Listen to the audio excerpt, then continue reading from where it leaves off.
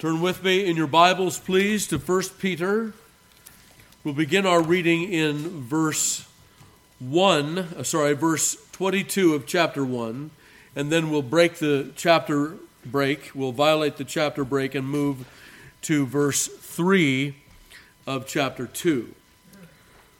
So we'll begin 1 Peter 1:22 through 2:3. Hear now the inerrant, infallible, and inspired Word of God. Seeing ye have purified your souls in obeying the truth through the Spirit unto unfeigned love of the brethren, see that ye love one another with a pure heart fervently, being born again, not of corruptible seed, but of incorruptible, by the word of God, which liveth and abideth forever. For all flesh is as grass, and all the glory of man as the flower of grass. The grass withereth, and the flower thereof falleth away, but the word of the Lord endureth forever. And this is the word which by the gospel is preached unto you. Wherefore, laying aside all malice and all guile, and hypocrisies and envies and all evil speakings, as newborn babes desire the sincere milk of the word, that ye may grow thereby, if so be ye have tasted that the Lord is gracious. May God add his blessing to the reading and hearing of his most holy word. I have a quotation to read to introduce our sermon today from the Reverend Richard Sibbes. He is sometimes called the sweetest of the Puritans, and he is sometimes called the sweet dropper. Richard Sibbes says, question, if you ask, why must we grow up and be fed still? The answer is, do but ask your own souls whether there be not a perpetual renewing of corruption which still breaks out into new guilt every day. Therefore we have need to feed every day anew upon the promises, upon old promises with new affections. Somewhat breaks out ever and anon, which abaseth the soul of a Christian, that makes him go with a sharp appetite to the blessed truths that feed his soul. Answer number 2, and then again, we need a great deal of strength, which is maintained by feeding. Besides the guilt of the soul, there needs strength for duty, which must be fetched from the blessed word of God, and the comforts thence, whereby we are able to withstand and resist, to stand and do all that we do.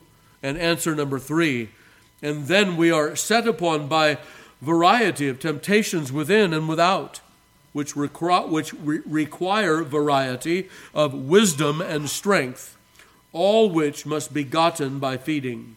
And therefore you see a Christian, for his sustenance and being, hath need of a feeding, cherishing, and maintaining still by the sweet and blessed directions and promises out of the Word of God. And there you have Richard Sibbes.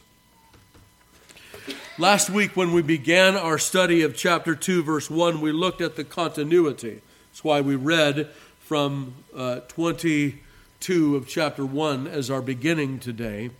The command, the imperative in the passage, is to love one another with a pure heart fervently. He will say that this loving one another with a pure heart fervently is only available to those who are born again. It is because we have been born again that we ought then to love one another with a pure heart fervently. This is commensurate with, it is consistent with the new birth. That's what he will say. And how is it that we are born again? We have seen in this passage, we are born again by the Word and Spirit of God. And so it is as if he will interrupt his flow for a moment in our in the command to us to be in love with one another purely and with fervent hearts. He will interrupt that flow for a moment to tell us that we have been born again by the incorruptible Word of God, which never changes and never goes away. It always abides. It is as if he cannot help himself to talk about the means of our regeneration. And so he will interrupt the flow, but then he will come back to it in chapter 2, verse 1, and he will tell us that this loving one another with a pure heart fervently requires a couple of things. It requires, first of all, that we lay off certain things, that we lay them aside. And he will talk about malice and guile, and those in the singular, if you'll remember. 2 weeks ago we noted that they were in the singular. And then 3 things in plural: hypocrisies, envies, and all evil speakings. And those commentators that will tell you that malice and guile are the foundation, and then the plurals are set forth as that which grows out of the foundation: hypocrisies, envies, and evil speakings. I think they have it exactly right. So we have to put off, as we saw, the old man and put on the new man. And we spent a little bit of time last time with the Apostle Paul in Ephesians chapter 4 and in Colossians chapter 3. All right, so then we moved on, and we spoke for a little bit about newborn babes. But before we got to that topic in its fullness, we pulled up for a moment and we asked ourselves what it means to be born again, and are we born again? And we must stop every now and then and ask ourselves that question. It will not do, will it, to presume, and that's what we heard 2 weeks ago. It will not do for us as God's people to presume upon our regeneration, but constantly to be involved with that means, with those means whereby the Spirit bears witness with our spirits that we are the children of God. Right? And so we look for those signs of regeneration. Not that they themselves are that which saves us, but that they are those things which grow up out of the seed which is incorruptible, by which we are born again. And so we looked at several searching questions 2 weeks ago, asking ourselves whether or not we are born again. Not to make you doubt of God's goodness or love or care, but as a hedge against presumption. We heard about that a moment ago, didn't we? In Deuteronomy chapter 8, where the Lord says, when you have eaten and are full, don't presume against the Lord your God, that because he has blessed you, that if you turn away from him, he will continue to bless you, because he will not. And don't say it's because of my power and the might of my hand that I've gotten me this wealth. No, it is the Lord that gives thee power to get wealth. And if we might transfer that now to our passage, it is the Lord that is responsible for your regeneration and your sustenance in that you are sustained in it. However, he has chosen to work that in you, beloved, through means. This is the caricature of Calvinism, isn't it? The caricature of Calvinism is that, oh no, it's fatalism instead. It's apart from means.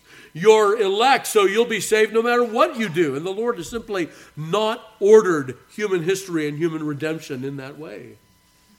He has ordered it in the way of means, and the means of grace, and making use of them, and being warmed by them, and pressing us ahead with that wind at our backs, with his grace at our backs, pushing us forward toward heaven in the use of all these things.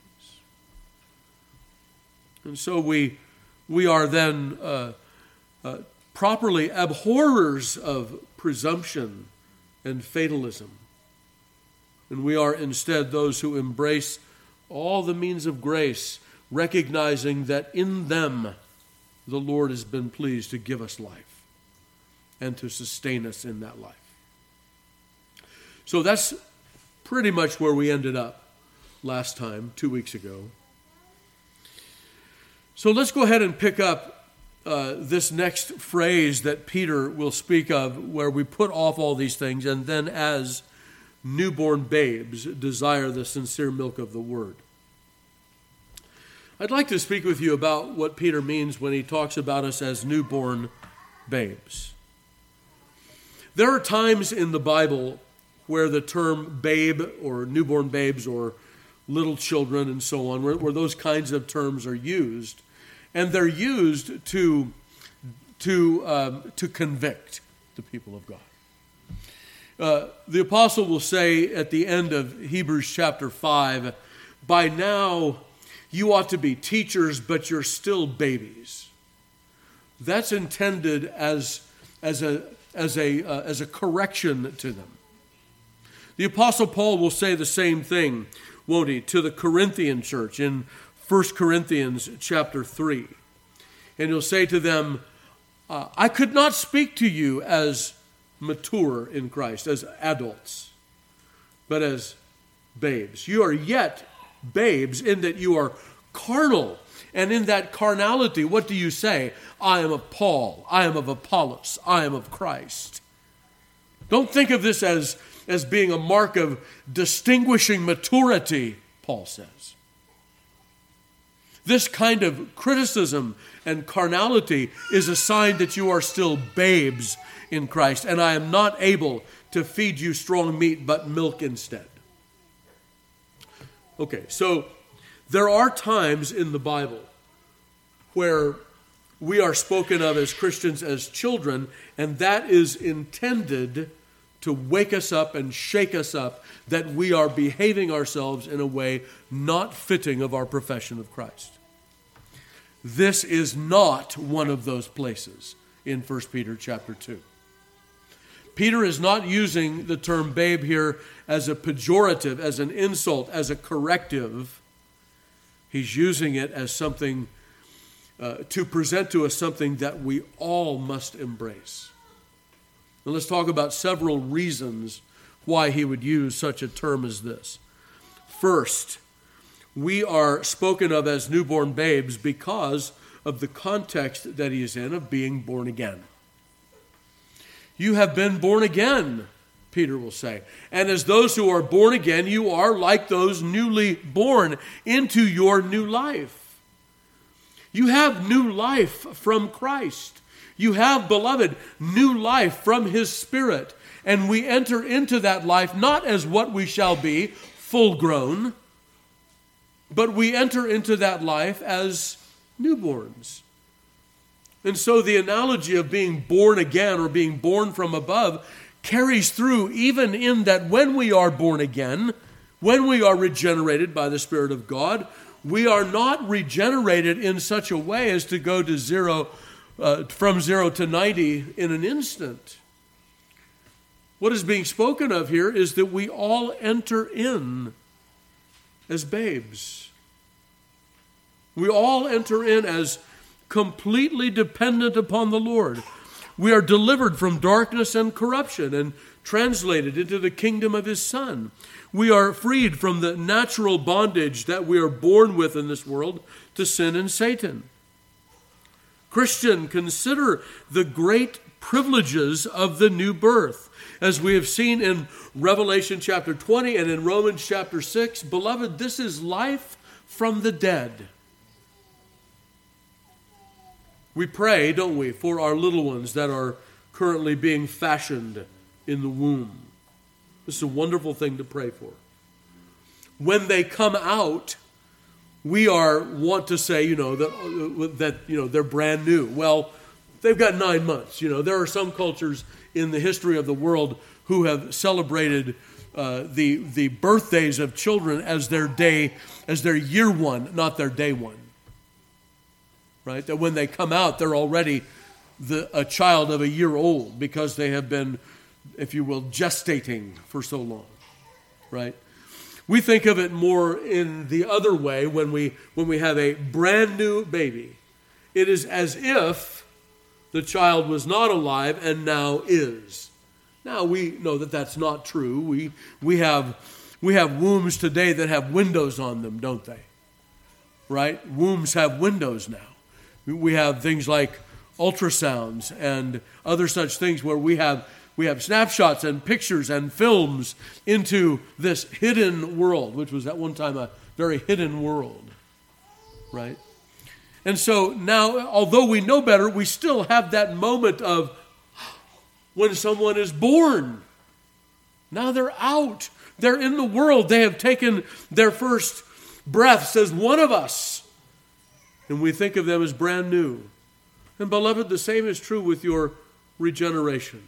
when you take your first breathings in your soul of the rarefied air of heaven, it is something that is indeed new. The Apostle Paul will put it this way: you are new creatures in Christ. Old things are passed away. All things are become new. And so there is a sense in which, as being born again, we come into that existence as babes. Now, in some sense, we want to remember that we don't want to stay that way. We want to become full grown. We don't want that pejorative that we heard earlier from 1 Corinthians 3 and Hebrews chapter 5. We don't want that to remain upon us as an insult, as a corrective to us because we haven't grown in grace. We're going to talk about Christian growth over the next few weeks. But it is still true that in some sense we will always be children. Remember, in understanding be men, the Apostle Paul will say in 1 Corinthians 14, but in malice be children. There's a sense in which we will always remain as children before the Lord. The second thing is that we must become like little children. That of such is the kingdom of God. And while Christ, I believe, when he says of such is the kingdom of God there, is talking about that, yes, little ones, babies that you would carry in your arms. Brephos is the Greek word. That, yes, of such is the kingdom of God, that they are indeed a part of the kingdom of God. And we differ with our Baptist brethren on that, don't we? They would say that they're not formally in the kingdom of God, that outward administration of it. Although we're happy, aren't we, that they are marvelously and wondrously inconsistent in that, and that they raise their children as Christians even though they would formally say they are not. We love them for that. And yet, we remember also that Christ told adults that they needed to become like children as well. It's not just that of such is the kingdom of God, but it is also that there is a childlike attitude that we all must have and maintain if we would be members of the kingdom of Christ. Let's remember that from Matthew chapter 18 for a moment.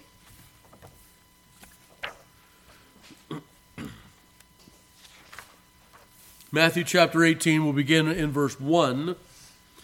At the same time came the disciples unto Jesus, saying, who is the greatest in the kingdom of heaven?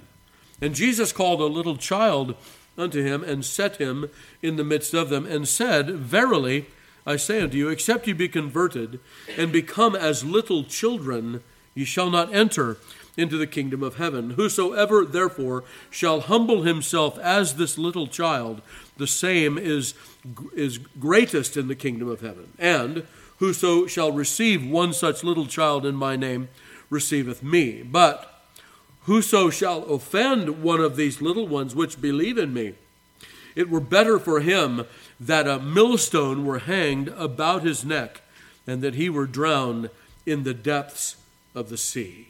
This is a great passage, isn't it? It teaches us many, many important truths. The first thing that it teaches is that, yes, children of the church, they do belong to Christ. These are little ones of mine, Jesus says. They are my little ones. Children, you are born into this world as the children of Christ because you were born into his kingdom by virtue of your parents being members in good standing and professors of Christ themselves. And they haven't your parents, children, if I could peer into your own home and family worship, haven't your parents always treated you as the children of Christ? Have they not brought you to him? Have they not brought his word to you? Have they not told you to rest upon him? Have they not told you that by virtue of his covenant promise that when you call upon him, he will always be there to answer you? Have they not raised you as the lambs of Christ? Of course they have. These are wonderful truths. And so Jesus will make that known here in Matthew chapter 18. But he will make something else known as well. He will put a child in the midst of his disciples, and he will say that we adults are required to be like little children in some sense in order to enter into the kingdom of God. Well, what are those senses in which we must become like little children? What is Peter reminding us of when he says, as newborn babes? What is he reminding us of? First of all, he is reminding us of the dependence of children upon their parents. When something happens at home, or maybe even here at church, we've seen it play out, haven't we? When someone falls, when a little one falls, when a little one knocks their head, when maybe they get a little bit rambunctious and get themselves out of sorts, where do they run? Who consoles them? Oh, believe me, beloved, I love your children, perhaps not as much as you do, but I love them. And when they fall, I would like to console them, but very often pastor's worthless in that. It's only mom or dad that can do that. It's only the parents that can take up that child in their arms and truly console them. We must be like children in that, beloved. We must not look to any other to console us but Christ. And if we don't look to him like that and look to others to console us, beloved, we will always be disappointed and miserable thereby. Because we know, don't we, that while we would like to think others might be able to console us, truly the consolation that comes from God himself through Christ is without compare. All those other consolations wax and they wane, they come and they go. But the consolations of God in Christ are sweet and everlasting. His mercy, haven't we just sung this? Ki la'olam chasdo, his mercy, his covenant faithfulness endures forever. Do not place a human being in the place of those covenant mercies. Be like little children toward your heavenly Father. The second is that we look to him for provision, don't we? These are the fruits of our adoption. Some of us that were at the conference a little over a week ago, we heard these things on Friday evening from Dr. Beakey as he talked about adoption, the wonderful doctrine, Christian doctrine of adoption. Your own pastors preached some 50 sermons or so on that. Because every particular benefit that we receive as the dear children and fellow heirs of Christ, the dear children of our Father and fellow heirs with Christ. And so we look to the Lord for provision, for correction, for instruction, for understanding. And we would consider it, wouldn't we, a breach of promise, a breach of covenant, a breach of the family, if children had an ear more for their friends than for their God, or for their parents, And yet that is exactly what the world is trying to do to our families, to give our children a greater ear toward one another than toward their parents. We see the illicitness of that. And yet, beloved, we must also consider that with regard to our being children before our Heavenly Father and how much our own ear is tuned to him rather than the vain philosophies of this age. The third thing that Jesus would mean here is what our older divines would call credulity. Credulity is a great word, except we often use it with incredulity instead. We say something is unbelievable. We are incredulous when someone says something to us. We just can't believe that. And that's because we are a nation of skeptics, after all. But beyond that, with regard to God, the children of God have a particular credulity. That is, they hear what he says and they believe it. They're inclined to do so. They're not inclined to hear the voice of strangers. Jesus will say, my sheep hear my voice and they follow me, and they will not follow the voice of strangers. There's a credulity that belongs to being children, as Jesus would describe it here. Jesus puts this child in the midst of his disciples, says, be like him. Be like him how? Not in maturity. Not like that. But be like him in dependence. Be like him in knowing who can console you. Be like him in knowing who provides for you and corrects you and cares for you. Be like him in knowing the word of his parents, how he is inclined to believe them and receive the word of your Father like that. I think those pastors and preachers that have turned to Matthew 18 and the other parallel passages, Mark 10, 14, and 15, Luke 18, 16, and 17, that they turn to this passage and they will say something like this: oh, well, what Jesus is telling them is to be innocent like children. What? Beloved, that is destructive of truth. There are so many wonderful things that you've already heard that are being taught here. To say to be innocent like a child is so far off the radar as to be listening to someone else's voice and exactly opposite of what Christ says here. No, it is that credulity, it is that dependency, it is knowing where to be consoled and how to be instructed and so on, and to rest upon God as Father in that way. And that's what we're reminded of when Peter tells us as newborn babes. That kind of childlike dependence upon the Lord. In provision and care, the baby looks to its mother and father. We look to our Father in heaven. In security and freedom from fear, finding solace and peace in our Father's embrace. In confidence regarding his word. In counsel and the unique place he occupies in our system of understanding and belief. In healing and relief of affliction, refusing to be consoled by any other.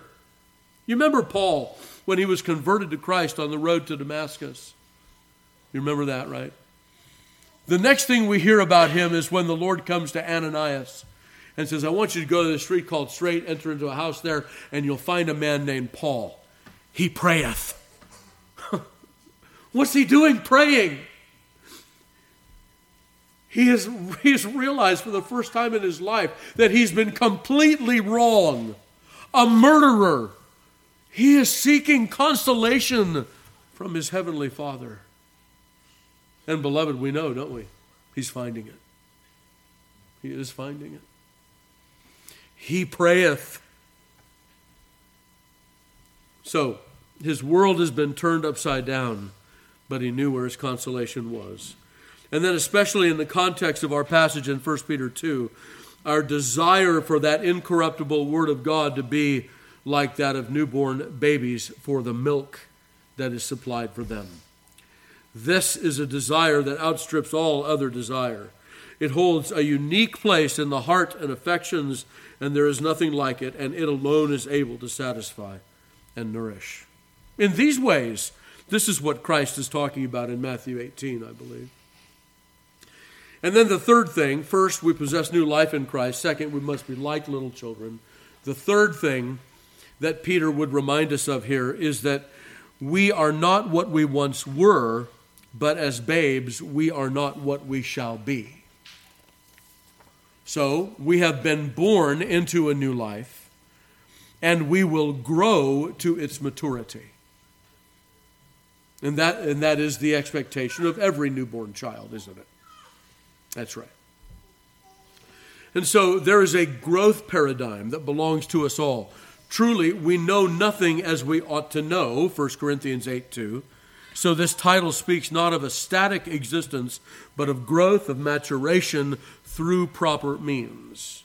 It is important for us to remember that the standard or end of that growth is the measure of the stature of the fullness of Christ. And that while in this tabernacle, in this body, we will continue that march toward him, being conformed to his image. The Christian growth in this life will always be childlike as compared to our full inheritance in glory, but that doesn't mean it's not growth. It is still growth, even though it will always be childlike in comparison to our final estate. And then also, the fourth point is that as children, we remember that it is a living child that grows. We have been given new spiritual life in Christ in order that we might grow in that life. The Lord's purpose for us is that we would grow up to perfection. Grow up to that full maturity in Christ. We cannot grow as we ought if we cling to the marks of death in trespasses and sins. If we grow, we must put off these marks of the old man. And then as the living child can be said to grow and is alive in Christ, so we can be commanded to grow up into him. Turn to Hosea chapter 14.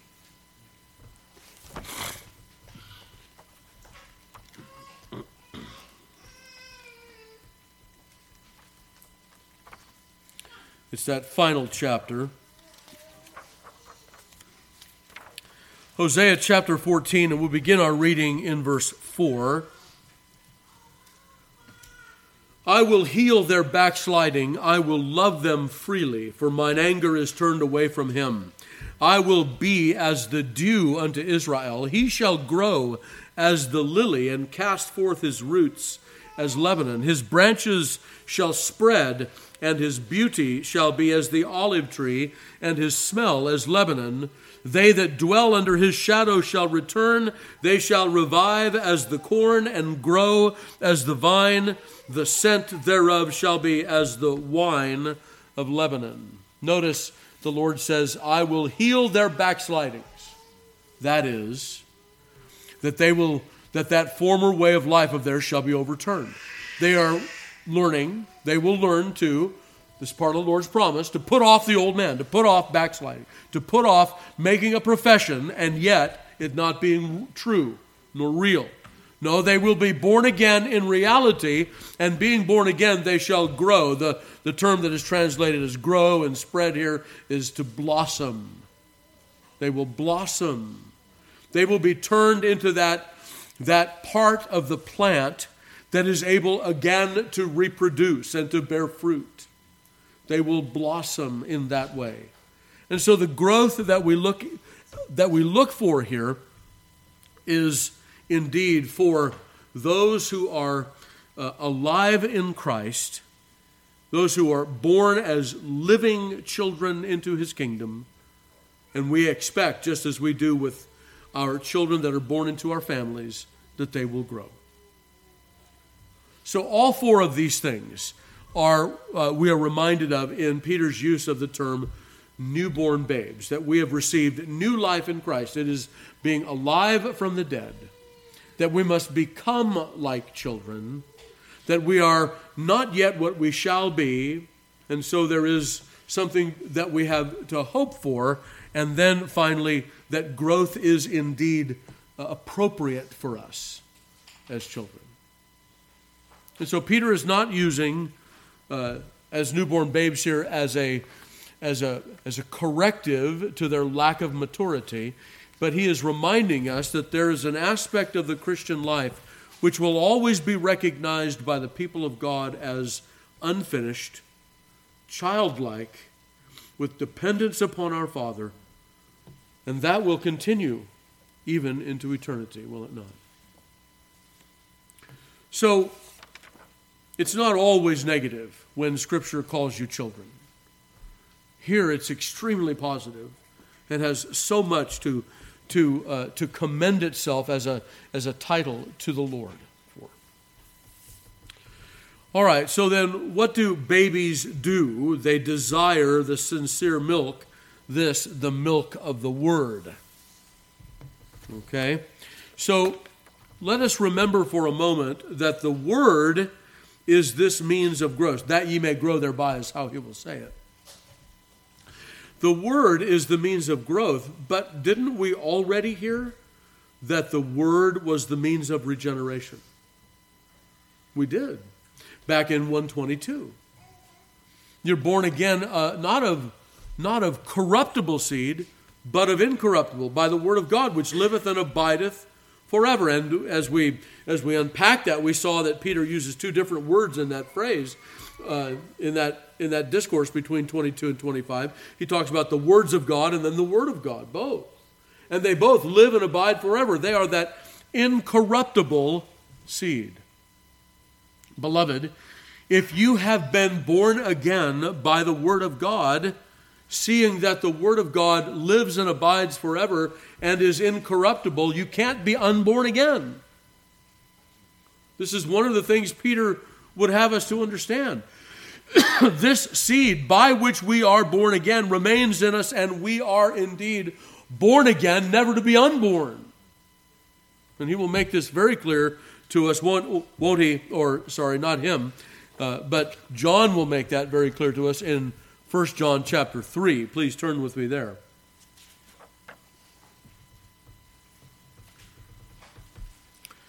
This Word of God is the incorruptible seed by which we are born again.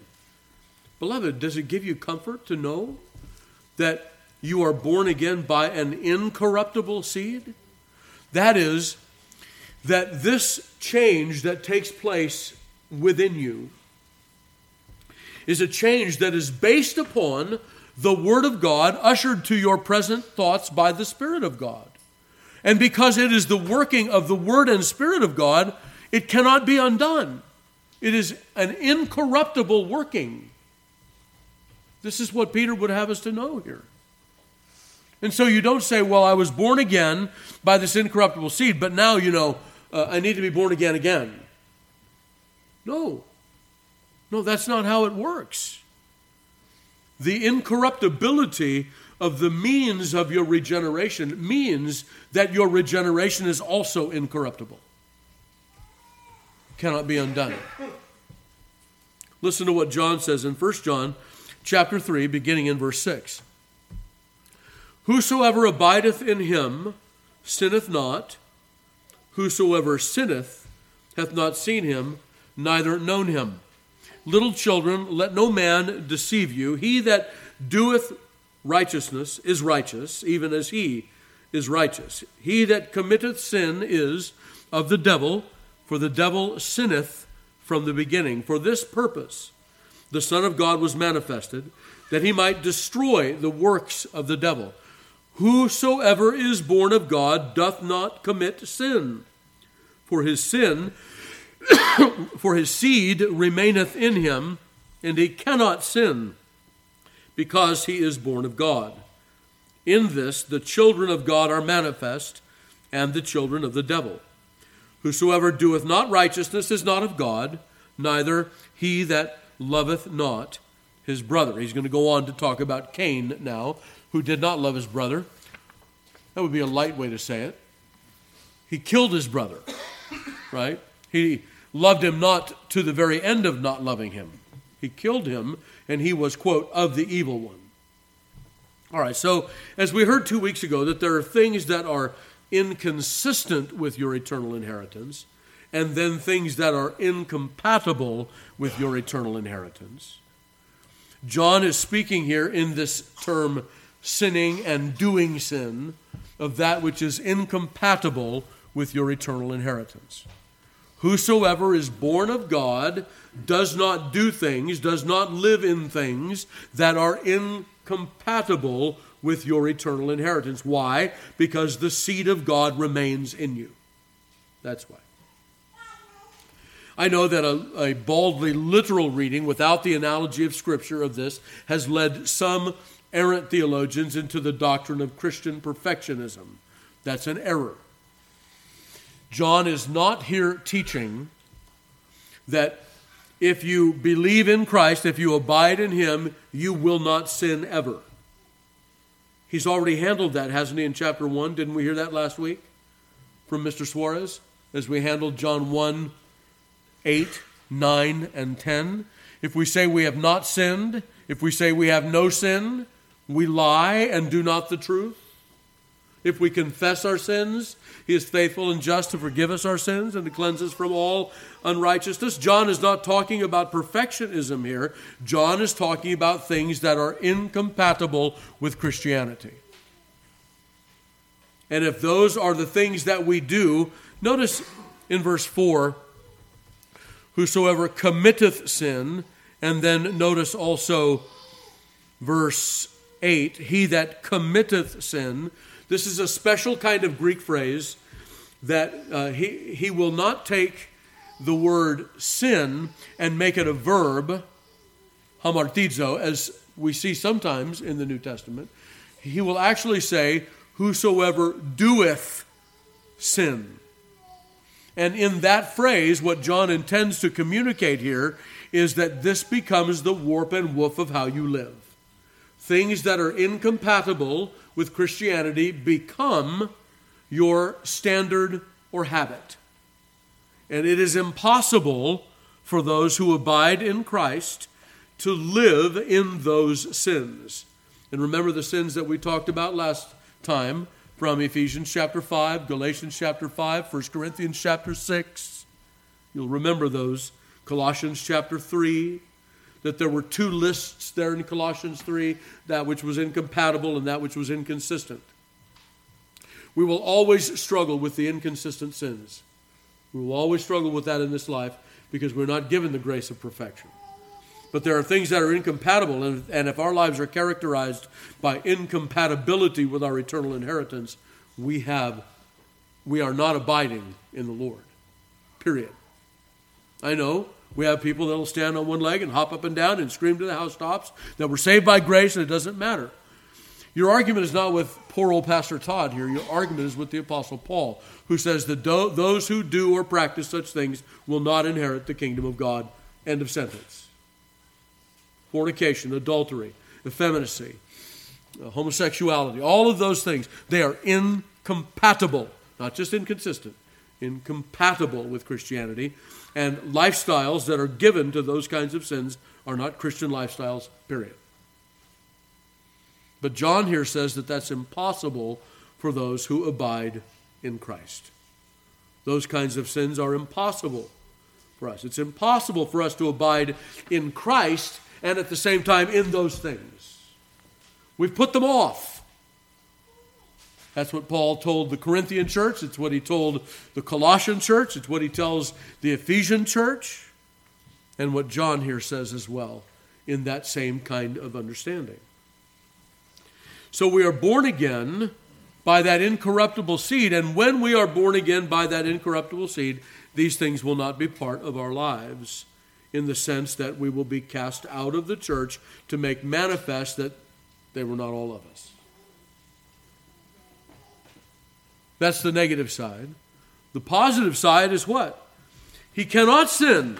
Whosoever is born of God doth not do that kind of sin.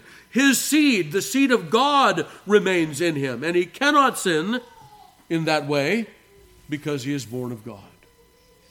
He cannot apostatize.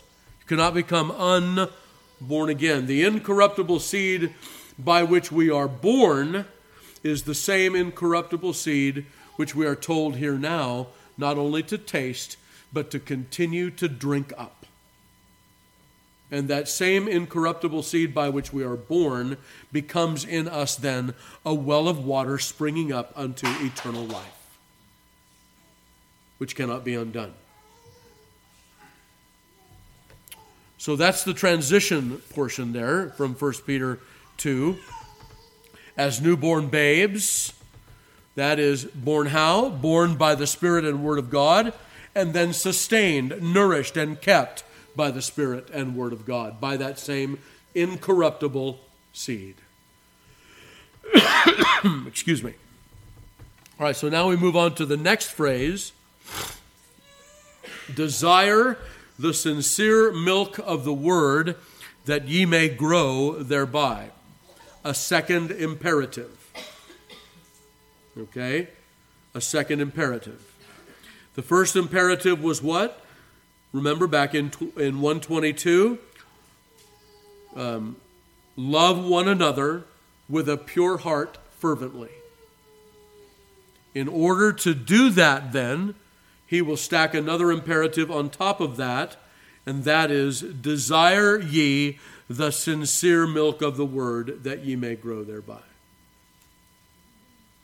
The precursor to desiring is to put off those deeds of the old man. Beloved, if we are steeped in guile and malice, we will not desire the Word of God.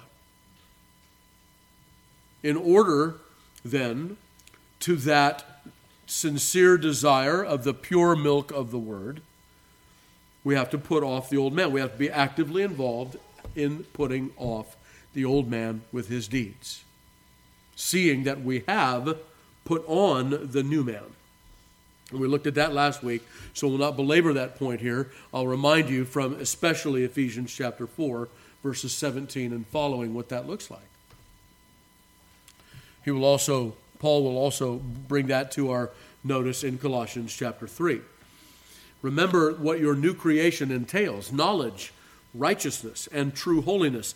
This is what God not is working in you, but has worked in you and will continue to mature and bring up. Okay, so coming then to this next section, as newborn babes, desire the sincere milk of the word that ye may grow thereby. Notice what is the means of Christian growth. It's simply the sincere milk of the word. Now, some translations don't have milk of the word. They will have the sincere, reasonable milk, or the sincere spiritual milk, or the pure, unadulterated spiritual milk. And that would be a literal translation of the passage. And I don't have any objection to that translation. It's not a textual problem. It's the way you translate the Greek word logikon or logikos.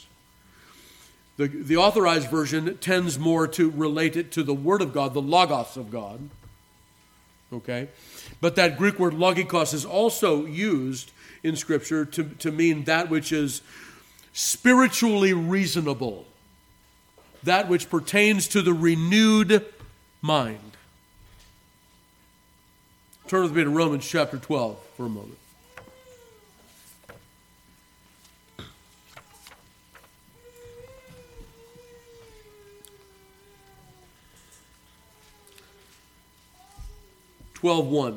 I beseech you, therefore, brethren, by the mercies of God, that ye present your bodies a living sacrifice, holy, acceptable unto God, which is your reasonable service. The word reasonable there, logikos. It is something that pertains not just to the mind mentally only, but pertains to the renewed, the regenerated mind. It is the spiritual fruit, the spiritual propositions, the spiritual information, the spiritual stuff that we must learn and grow in, that only belongs to minds that have been regenerated by the Spirit of God. As living sacrifices, then, we take up this service unto God, this worship. Present your bodies holy and acceptable unto God, which is your reasonable liturgy, is what it means. Not just service like a slave would serve a master, but liturgy in the context of worship in that kind of service, like a priest would in the temple.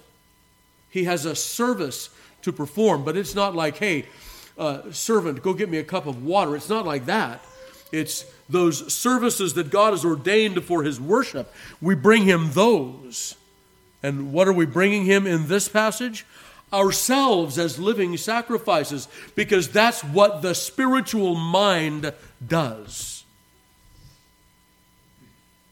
And so it's that same Greek word that Peter will use here in 1 Peter chapter 2 when he says, this sincere milk of the word, it might rightly be translated the unadulterated spiritual milk. That's okay. That's a good translation. But it does relate to the Word of God. Why? Because of our context. Because we've learned, haven't we, to violate the chapter break. And in violating the chapter break, we heard already that we have been born again by the Word of God, and now we're nourished by that same Word. And so when the Authorized Version translates it as the milk of the Word, the translators are simply hearkening back to verse 22, 23, and 24 of chapter 1, where it is the Word of God by which we're born of God, and the Word of God now by which we grow of God. Okay, so either one of those translations are fine as long as we understand the context of the passage. I think that it is correct to use the word there, although I think perhaps that might be better done as an interpretive value rather than a translational one, if that makes sense to you. If it doesn't, ask me later. Sincere milk of the word, then, is an interpretation rather than a translation. Literally, we have that unadulterated spiritual milk.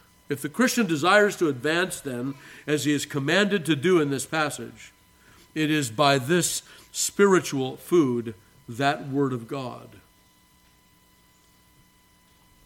So it is indeed reasonable. It is that which pertains to the soul, the regenerated soul. This Word of God finds a home in the hearts of God's people, in their affections, in their intellections, in that whole-souled inner man. The Word of God becomes that very food. And I don't need to belabor the point, do I? With regard to, as babies desire milk, so must the people of God desire the Word of God. We used to have a phrase in our house when little ones were in our home and they were nursing. We would say things like, milk fixes everything. Isn't that true? They bump their heads. What do they want to do? They want that consolation of milk, of nursing.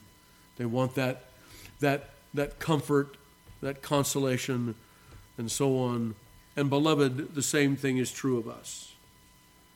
That when we are indeed put to any sort of affliction or injury, the first and best thing we can do is to remember that the spiritual milk fixes everything. There is nothing that you will experience as a Christian that will be remedied by something other than the Word of God, as if the milk of the Word is somehow inadequate to your needs. No, it has everything you need. We do, with the rest of the Protestant church, teach what? What we call the sufficiency of the Scripture. What is the Scripture sufficient for?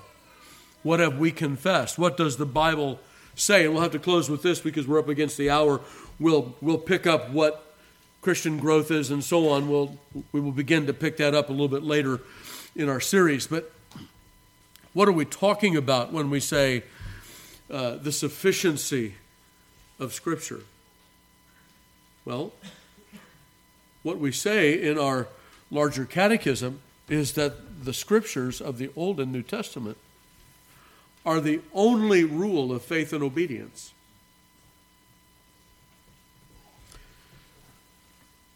I think that the Westminster theologians were astute enough in their use of the English language that they didn't imbibe in a mistake there. When they said, the only rule of faith and obedience, I think they meant that. I think they knew exactly what they were saying. That they also confessed the old, venerable, and well-respected Protestant doctrine of the sufficiency of the Scriptures. And I'll bet you, although I'm not a betting man, it would not surprise me to know that most of you will be able to come up with at least one of the Scripture references that they cited when they said that the Scriptures are the only rule of faith and obedience. Anybody else thinking of 2 Timothy 3:16? Well, you ought to be thinking of that, right? Let's turn there for a moment and remind ourselves of that good old Protestant and biblical doctrine of the sufficiency of the Scriptures. We'll begin in verse 14.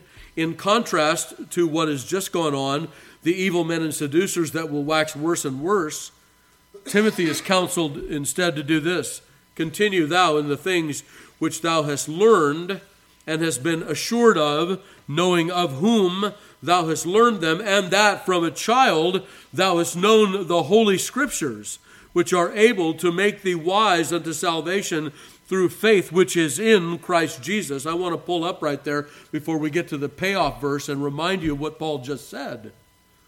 He said, I want you to remember, rather than those evil men and seducers that wax worse and worse, I want you to remember the things which you have learned, the things which you have been assured of, and I want you to remember the ones who taught you that. He's already said that was not only himself, but his mother and his grandmother, Eunice and Lois. Right? Hasn't he said that already? He has. Okay, so remember who you learned them from so that you may follow their godly example. Remember also what they have taught you, and that from a child thou hast known the Holy Scriptures. It's obvious what he's talking about there. He's not talking about nice pious platitudes or any other such thing. No, his mother and grandmother taught him the Bible. And the Apostle Paul has taught him the Bible. So remember that, Paul says, which are able to make thee wise unto salvation through faith which is in Christ Jesus. All Scripture is given by inspiration of God and is profitable for doctrine, for reproof, for correction, for instruction in righteousness, that the man of God may be perfect, thoroughly furnished unto most good works. Well, when we read it like we've read it, no, it's going to be every good work, unto all good works. Now let's violate the chapter break. I charge thee, therefore, same context, we haven't started over here, before God and the Lord Jesus Christ, who shall judge the quick and the dead at his appearing, preach the word, be in season, out of season, reprove, rebuke, exhort, with all long-suffering and doctrine. For the time will come when they will not endure sound doctrine, but after their own lust they shall heap to themselves teachers having itching ears, and they shall turn away their ears from the truth and shall be turned to fables. Listen to all of the appositives that Paul uses here. The Scriptures, the Word, sound doctrine, right? All of those things are brought together as the same in this passage. This is what we need, beloved. Not only to be born again, but to abide in Christ. A steady, unrelenting diet of the very Word of God.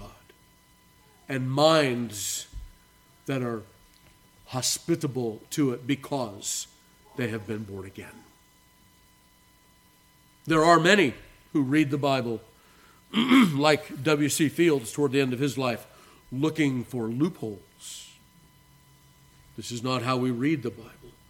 We read the Bible like children take up their milk. More on this next week. Lord willing, let's stand and call upon the word of the Lord, for the name of the Lord. Our dear Heavenly Father, we thank Thee for Thy good word, for reminding us that we can be called children in a good way, that we can think of ourselves as Thy children in a good way, that we can behave ourselves as children in a good way before Thee. And as that word is sometimes used to chide us for our lack of growth in grace, O Lord, we pray also, if we need that chiding of Thine, if we need that correction of Thine, that Thou wouldst also bring that home to us as well. We thank Thee, Lord, that we are born again by an incorruptible seed and sustained by that same incorruptible seed, Thy very word ushered to us by Thy Spirit, and that we cannot be lost, as Christ told us that there is none who can snatch us out of Thy hand, that Thou art greater than all. We thank Thee that that seed is an incorruptible seed, that in Thy word is light and no darkness at all. Deliver us then from receiving it in a way that would confuse and obscure that certain and true message, that it would be sound doctrine, that is preached from our pulpits and received by our people. That we would have, and that we would confess and forsake where we do not have, that kind of credulity and belief and resting and confidence in thy word, because it comes of thee. O Lord, we pray, deliver us from doubting. Deliver us from walking with our eyes instead of walking by faith. Help us, Lord, to receive that good word as that true food for our souls, and sustain us thereby unto thine eternal kingdom, we pray. In Christ Jesus' name, amen.